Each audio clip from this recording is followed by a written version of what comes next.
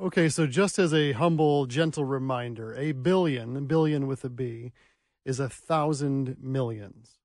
And just to put that in perspective, if you wanted to see what $1 billion looked like, you could take a $100 bill, a Benjamin, and lay it flat on the table and then continue to lay them flat one on top of the other. And you would have to go about 32 miles up into outer space, 32 miles high to have a stack of 1 billion.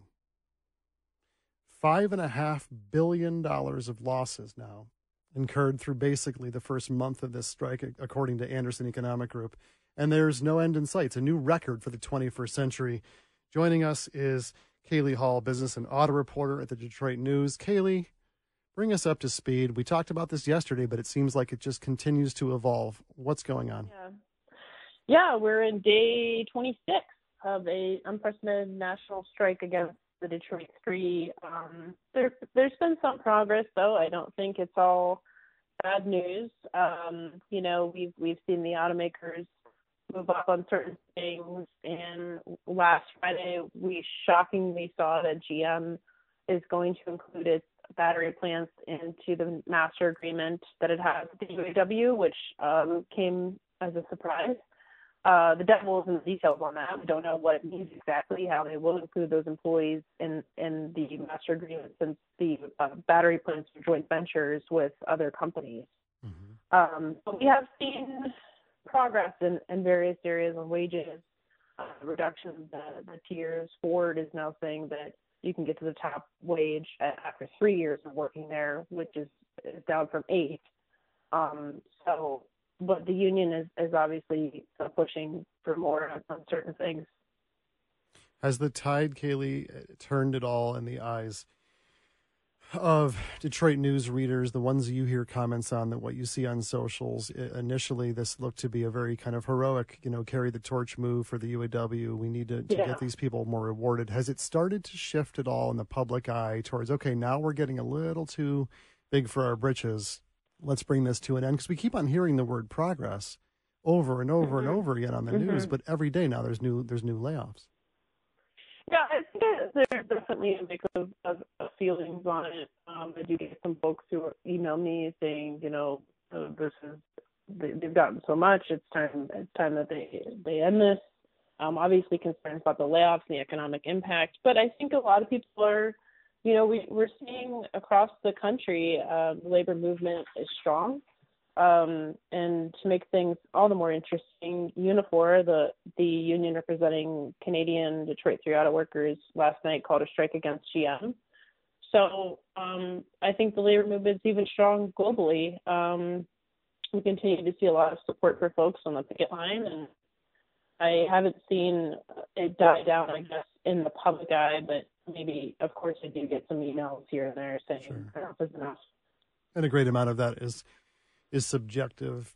As we know, the EV thing was a pretty big win for the UAW. Have you seen, what would you call a moderate to big win for any of the big three in the last couple of weeks? Has there been one feather that they can throw in their cap at this point?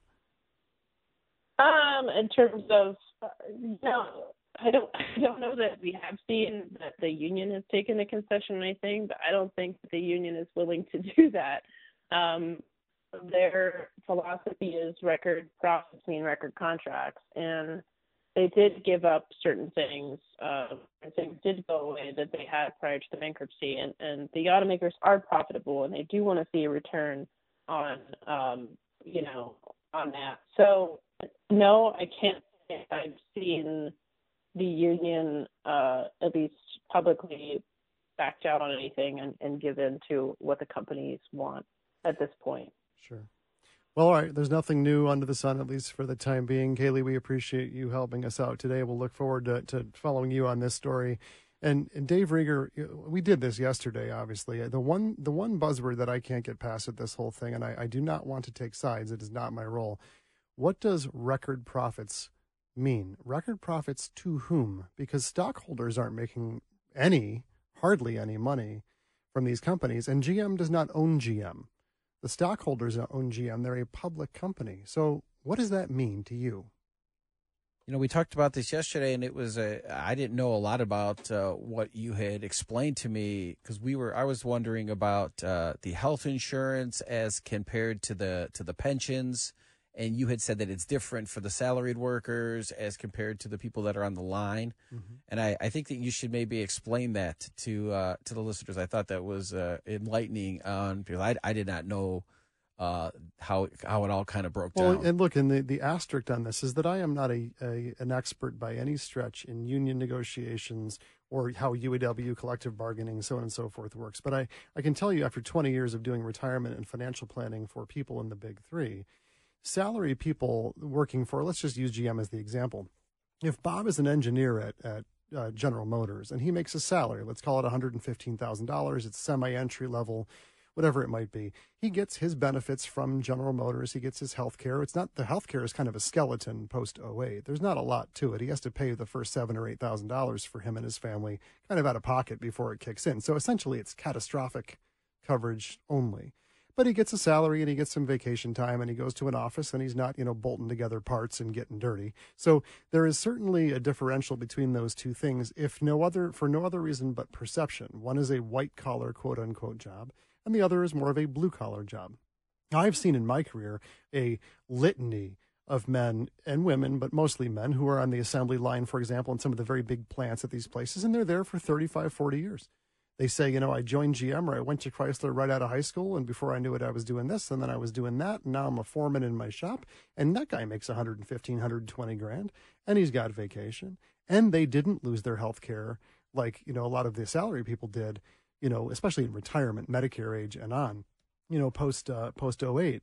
So what I find hard to understand about this whole thing is when they say record profits mean record contracts, it is a bad look that the Mary Barra types of the world, the Jim Farleys, make $20-30 million. But we talked about that yesterday. It's the same reason you pay Jared Goff $30 million, right? And the girl serving your hot dog makes $8 or $9 an hour. That is the way of the world. I kind of get it, and we all have to make our peace with that to some degree. I just don't understand how this can continue to perpetuate. If I were to join GM or Ford or Chrysler and in 3 years be making the top mark wage that I could make, that's a pretty sweet deal. Right. The question is, can the company afford to do it? Right. Because no one's going to make any money if they go out of business. And the next time this market turns, and a lot of my automotive people who I've had in my office lately are telling me they still talk to the people that they used to work with, when they were in the workforce, and it does not look good in terms of the secular part of the automotive business. EVs are going to fundamentally change this whole market. And that's the one point to this whole thing is, can the people that have been working on the line this whole time, are they going to be able to work with EVs? Yeah, and we don't know. And the government has pushed that down there. We don't know the answer to that. Right. If I'm an automaker, I'm being forced to make EVs under the new guidelines federally, but it's a market that is still relatively unexplored. They're expensive. They don't sell nearly as well. There's a lot of question marks. So we should have the fellow from the auto place on tomorrow to bring us up to speed on that. Yeah, but it is the future.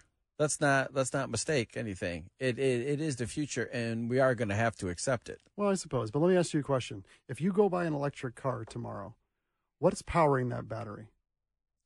The electricity. Where does the electricity come from? That's coming from the grid. When you plug in and you have the charging station. And where does the grid get it? That's a good point. Fossil fuels, baby. Yep. It's never going to go away. We can sugarcoat it all we want. Back in just a few minutes with Marie.